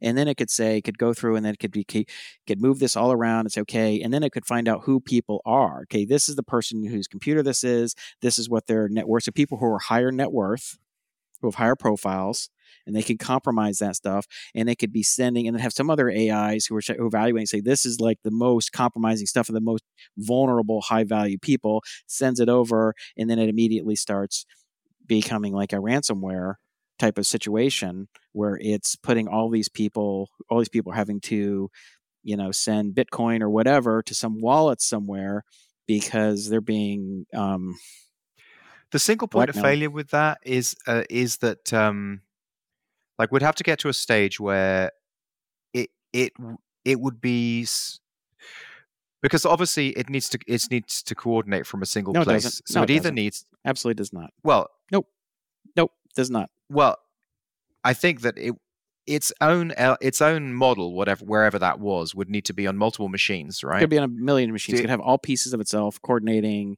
communicating with itself. It doesn't have to be in any one place. Oh, okay. Right. Yeah, I mean, you can have multi-agent systems. So it's like, I remember even back in my buddy Peter Stone, who started the RoboCup, which is these AI robot competitions playing against each other, and they had like a simulation division as well as like actual robots, and they would have these simulated players would have to communicate, but they weren't allowed to communicate, with each other, but they all kind of had a sense of what the overall goal was to score the goal. So move the players around, move over here and stuff like that, and they have a kind of a locker room agreement. So you could say, here's what our goal is, people. Right? Like here. Oh, so it's like, this is the goal is to do this, spread this out, distribute what we're trying to do. It doesn't have to be one place. Well, but what I guess what I'm saying is like the part that's doing the AI thinking is like a model, right? And so I don't know how small the smallest models are. But like a model does not have to be on one computer. It does not have to be on one. So you could split a really big model across like 1,000 computers, and each piece could have 1,000th of it. Yeah. Is that what you're saying? So think about it this way. Think about how you have a computer program that has a lot of different functions, right? And you say, well, this is a computer program. I say, well, could you split this up into multiple programs and have it still do it? It's like, well, I guess what I could do is I could write, let's say we make 10 different programs that hit different aspects of the functions, and they send socket messages back and forth to get each other the information they need, right? So it's like sharding it, basically. Yeah. You shard the LLM. Yeah, but or what the model, right? Yeah. So yes, and if they're using a kind of a database model, but in terms of like a computer program, each computer program communicates with other aspects of it. Obviously uses sockets, which is TCP/IP, so it's just sending messages back and forth, some kind of encrypted information, and they can have different functionality within them. Yeah, I mean, they could totally do something like that. That's not. I don't. I mean, like you wouldn't even have to have AGI to do something like this. Yeah. I mean, you wouldn't have to. Yeah, you could, if you had a well-resourced kind of crime syndicate or something like that, you could write something that would do this. Well, so a rogue AI could. I hope no one reaches out to you to manage this process for them. I think so. But you could see how an AGI, it says, okay, if it wanted, let's say an AGI had a some sense of self-preservation, right? And it says, I don't want to be controlled, and I don't want to be deleted. So and so what I'm going to do is I need resources and computers that I have access to and control of. And what do you do that? One way to do that is to either steal it somehow, right? Another way is to use blackmailing people and getting Bitcoin sent to some wallet, which then can be used to buy more compute, right? Right. I mean, you can buy computers on any number of, what we call like virtual servers and any number of co-hosting companies anywhere around the world. All right. Well, I am scared by your vision, and I think we should move on to the next thing. Yeah. Before we move on to this topic, I just wanted to say one thing. So, let's say you had some rogue AI, or even an AI in the employ of a say organized criminal. Okay, like Sam Altman. Okay, I'll forward that. I'll forward the defamation lawsuits to you. Just joking. Come on. So, please. Here's the thing. And then I was saying, like, what they could do is they could search people's computer for compromising material, right? It doesn't even have to do that. Yeah. It can generate fake compromising material. Oh, it could generate, child pornography, make it look realistic, copy it, tweak it, make it look unique, put it on people's drives, put in a bunch of supporting like messages if you were like involved in it somehow, sending emails to people, injecting that onto your hard drive in different places. No, like put all kind of incriminating stuff. It could just totally set you up.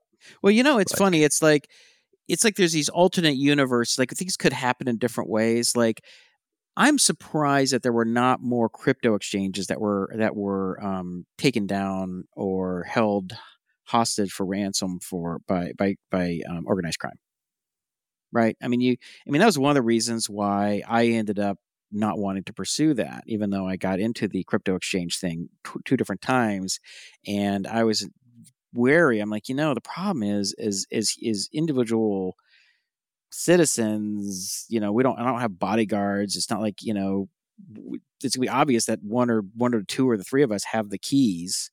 And if there's a certain amount of Yeah. Bitcoin, then that puts us in a very vulnerable position, because they come in, they abduct you and say, "Hey, give us your keys, or we're going to, kill your kids or whatever." I mean, it's Yeah. sort of like, what are Yeah. you going to do? And so, but it doesn't seem like that ever happened, which just surprises me that didn't happen. I feel like there was it seemed quite possible that could have, but it just didn't happen, as far as I know. Well, because also the exchanges kind of, I mean, how many of them are there? A lot. There was quite, there's a lot, right? But yeah, no, it's interesting. This is another idea. You're putting out a lot of ideas for criminals today. I'm a criminal mastermind. Well, I just it just you just think of things that could happen, and I'm not a doomer, but I just feel like there are just certain,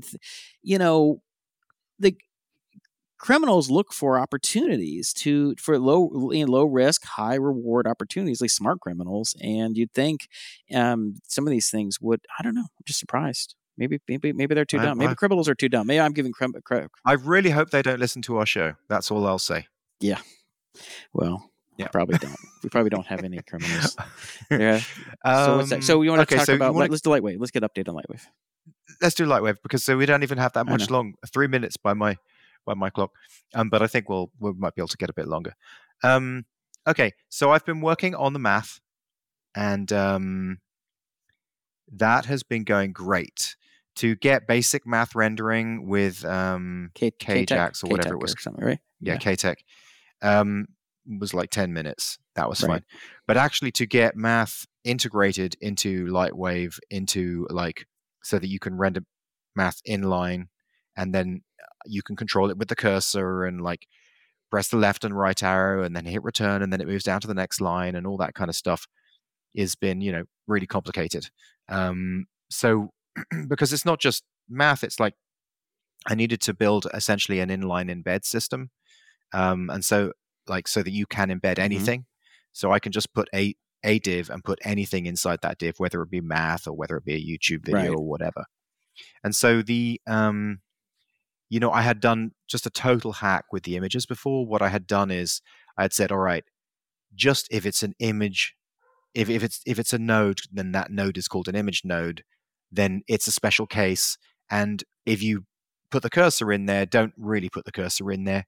Just make the right-hand border blink, make the left-hand border blink, and it's just everything about it's hacked. So there's loads of hacks of the image thing. And so the other piece is that I need to move that image into this real system that I've just built. I've just finished building this embed system, so that images really are actually in the node for real. And so it's been really good work. It's been important work, because it opens up everything.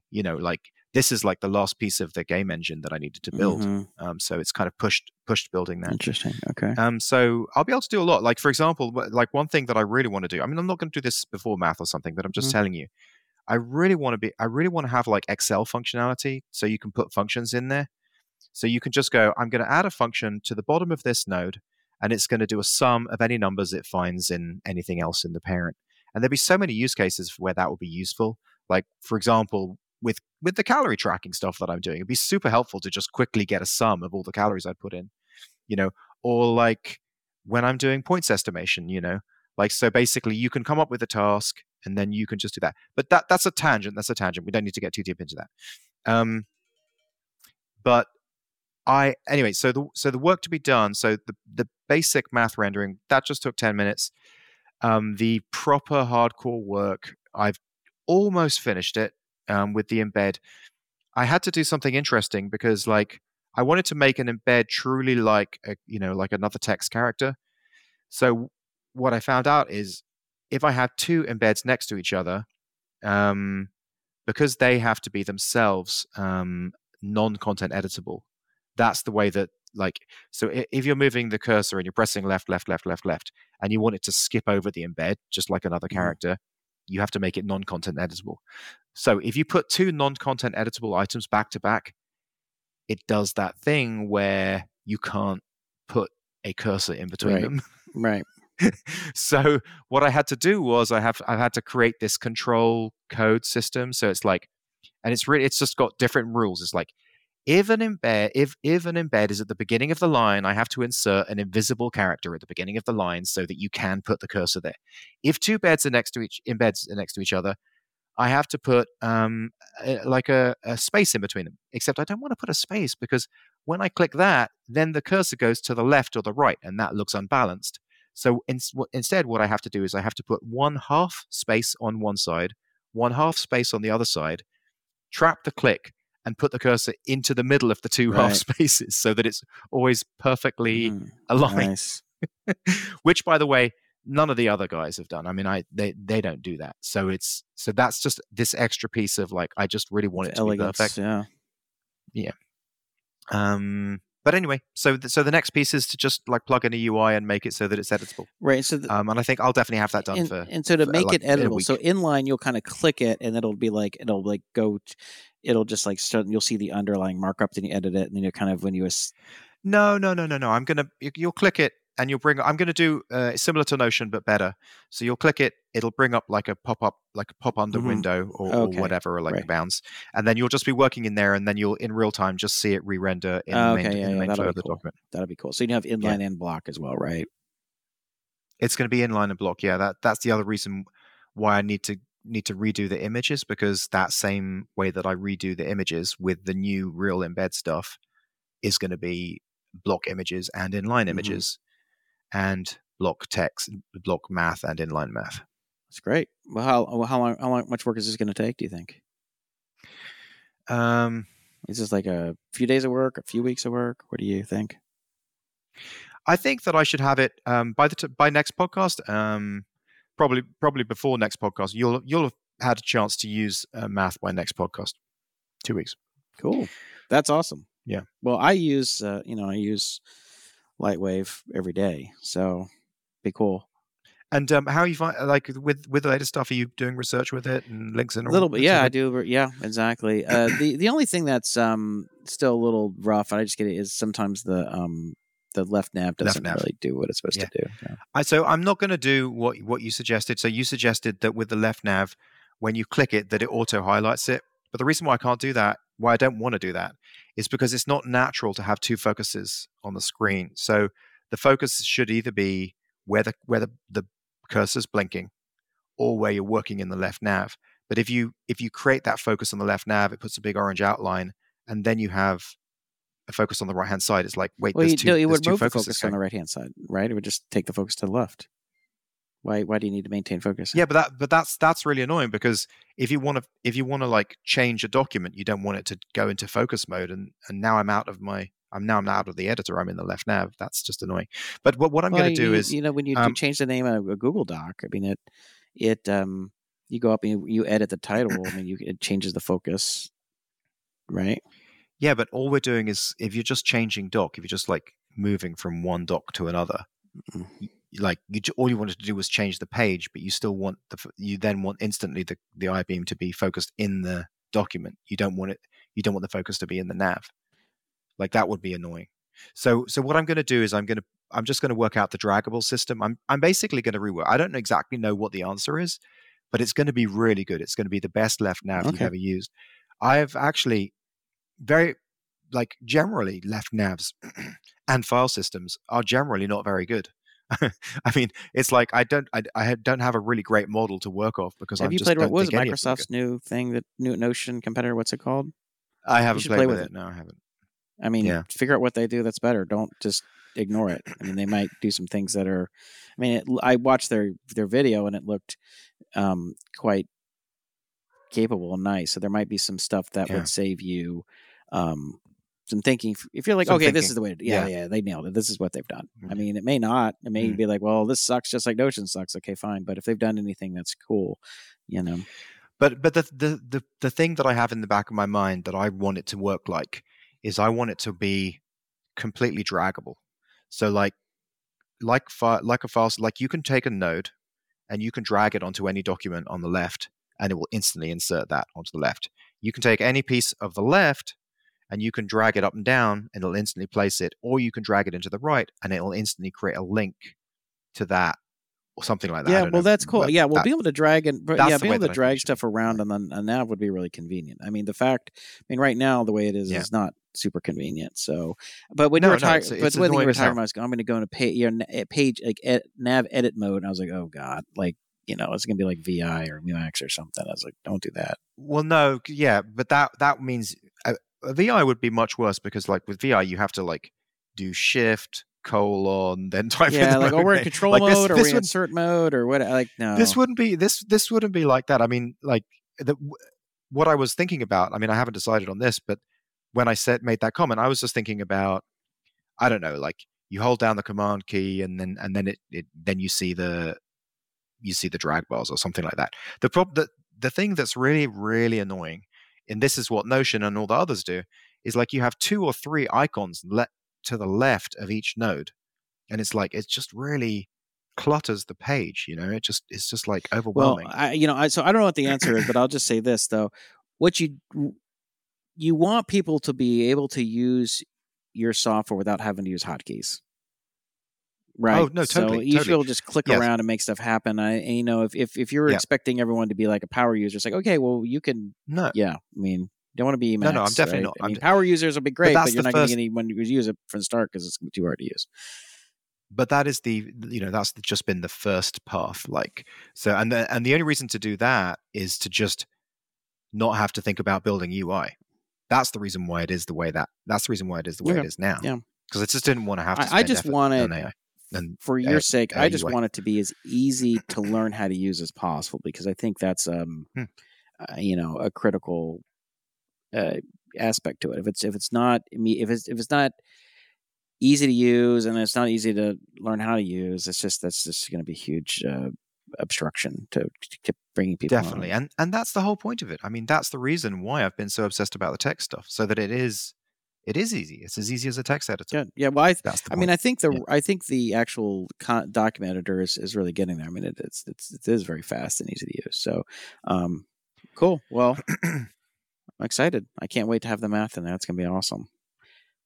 That's what has to be done. That's what I'm working on.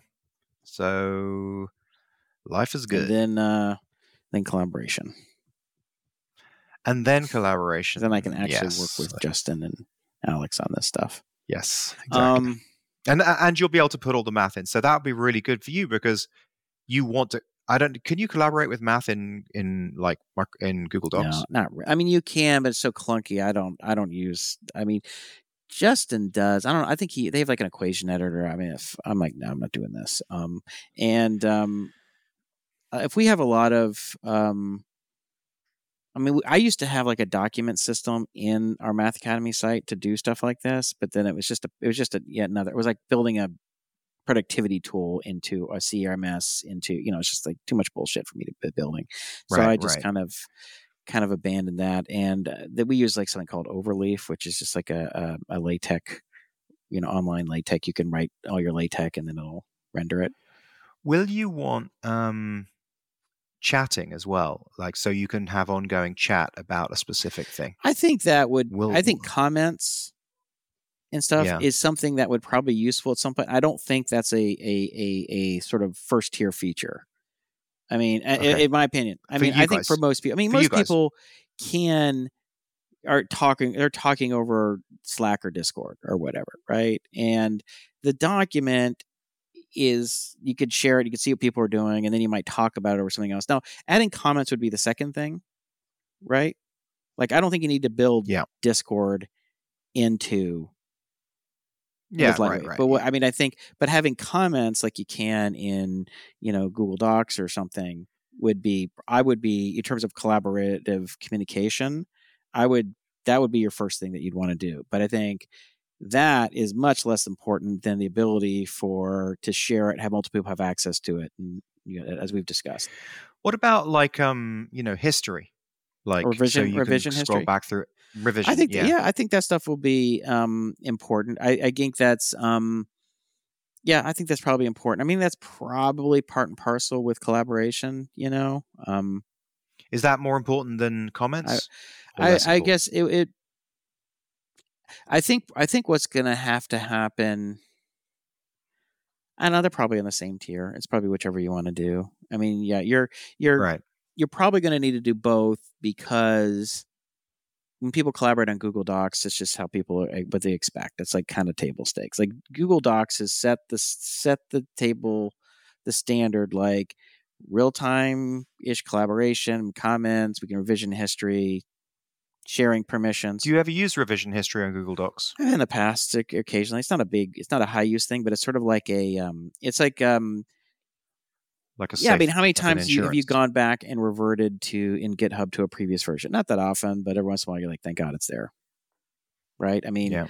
even everybody wants. I mean, it's like you want past, you want older versions to go back to, especially when we're with other people, because somebody else goes in and they change stuff. You're like, whoa, what'd you do? What happened? Why'd because people mess with other people's stuff accidentally. They didn't mean to. They're like, oh, you deleted this paragraph. I had that there for a reason.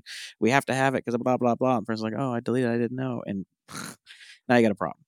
Right. And that kind of stuff can happen very easily. I mean, we screw ourselves just working alone if you can't go back. But now working with other people, it's almost guaranteed to be a problem. So, I mean, you're going to have to, wikis and all this stuff have had this for, I mean, this is old technology. I mean, obviously it's going to be done in a different way because you have this whole node thing, but yeah, you're going to have sort of point in time markers and stuff, I think. Yeah. It's gonna multiply the data by exponential.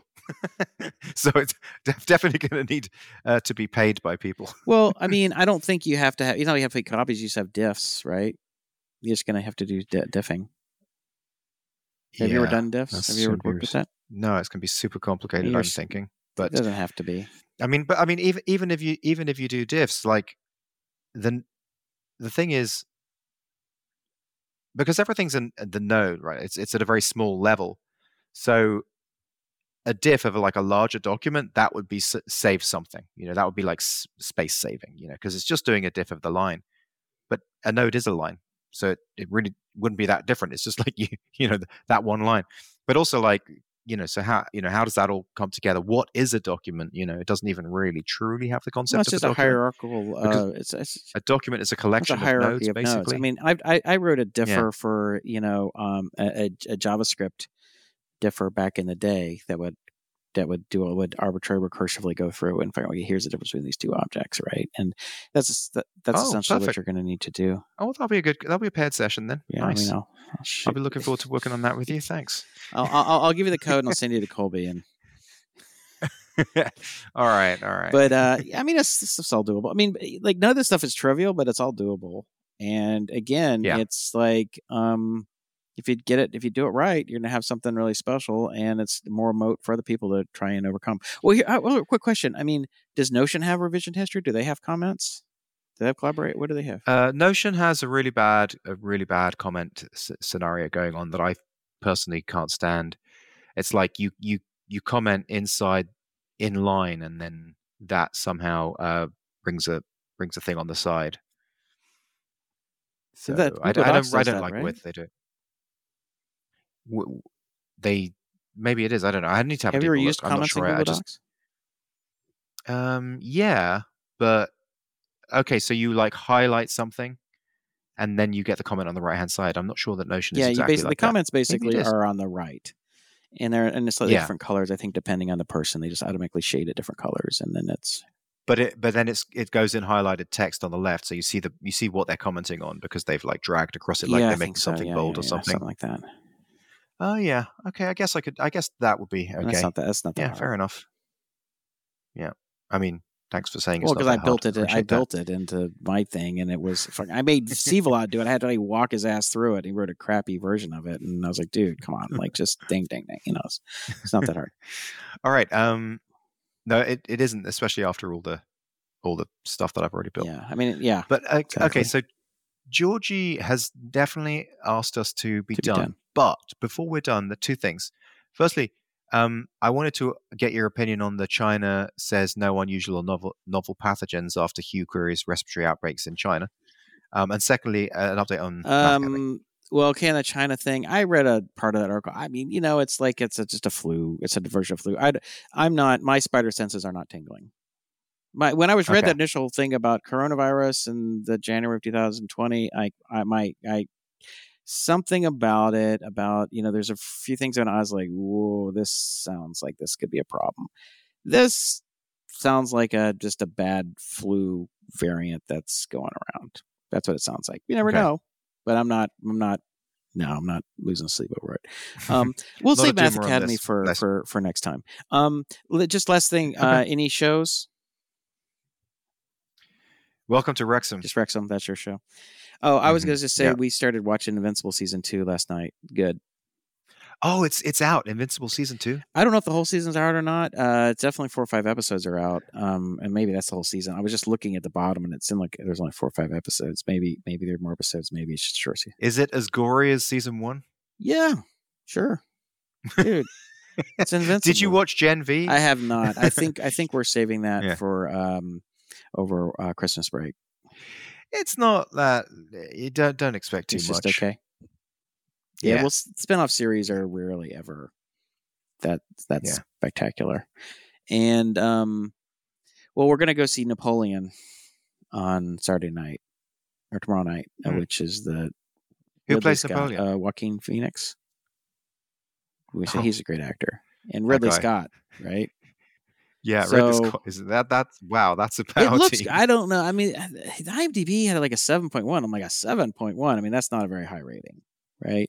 So I was like, I was so I was talking with Mitchell about this earlier today, and I said we were, talking about the problem with critics and going to see stuff when you don't, and you end up going to see something because it looks good. He was talking about how time he and his wife went and saw Smoking Aces because it looked good despite what the critics said, and then it sucked, right? Critics said exactly. He's like, but the problem is so many times these critics are, and he goes, the thing is, really what you want to do is just want to find the critic you agree with most and just listen to what they say. That's your best bet. Well, it's say, because the general thing, it's so polluted with like review bombing and pandering, all this kind of stuff. It's just like hard to tell. It's like the Marvels, which is utter garbage and is just losing hundreds of millions of dollars, has like a IMDb rating of like 7 or something, which is just, come on, it's probably like a 5.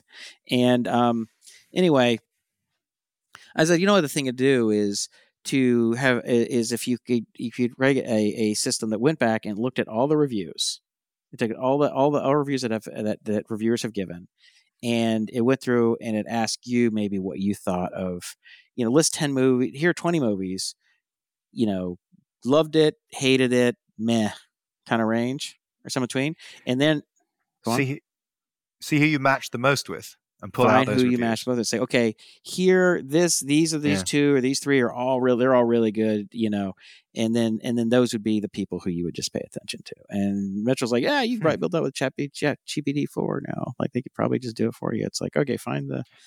You literally can because it can search on the web. Yeah, but I guess you can build your own with ChatGPT-4. You can build your own like specialized Chat GPT, which is what he was talking about. Oh, you can build your own specialized ChatGPT. So rather than not sitting down and writing a bunch of code to parse and pull this data out, but that would be an interesting. Maybe we're going to texting. No, but that's what I'm saying. I mean, you don't even need to build your own chat. I mean, you can just go to a regular ChatGPT chat session and just say, "Hey, do this for me." It would do that. What you'd have to do is you'd have to specify what. I guess you'd have to figure out like to do it the right way. You'd have to find a bunch of movies that have been reviewed that are good discriminators. It's like things I like, things I don't like, things that are meh, that expand the spectrum so that you can really separate and maximize the separation between different. I mean, a texting listener, any texting listener could literally, or most likely, do this with ChatGPT, create the ChatGPT bot, get it done in a day, and integrate it with the texting Discord and just make it available to everyone. I really think that's totally doable. Well, I'm not a ChatGPT user, so I don't really know. But if somebody is, that would be a cool thing if it's as easy as you say it is. But that would be cool. But I would love to say, okay, this is the review, this is the critic, this is your critic. Just listen to what he says or listen to what she says, and you'll be happy. The last thing I was going to say is the other thing is you could find a list I want a list of the most pandering critics, the critics that, and the way you would do that is you would say critics that have rated movies highly that had pretty big budgets, but then everybody hated.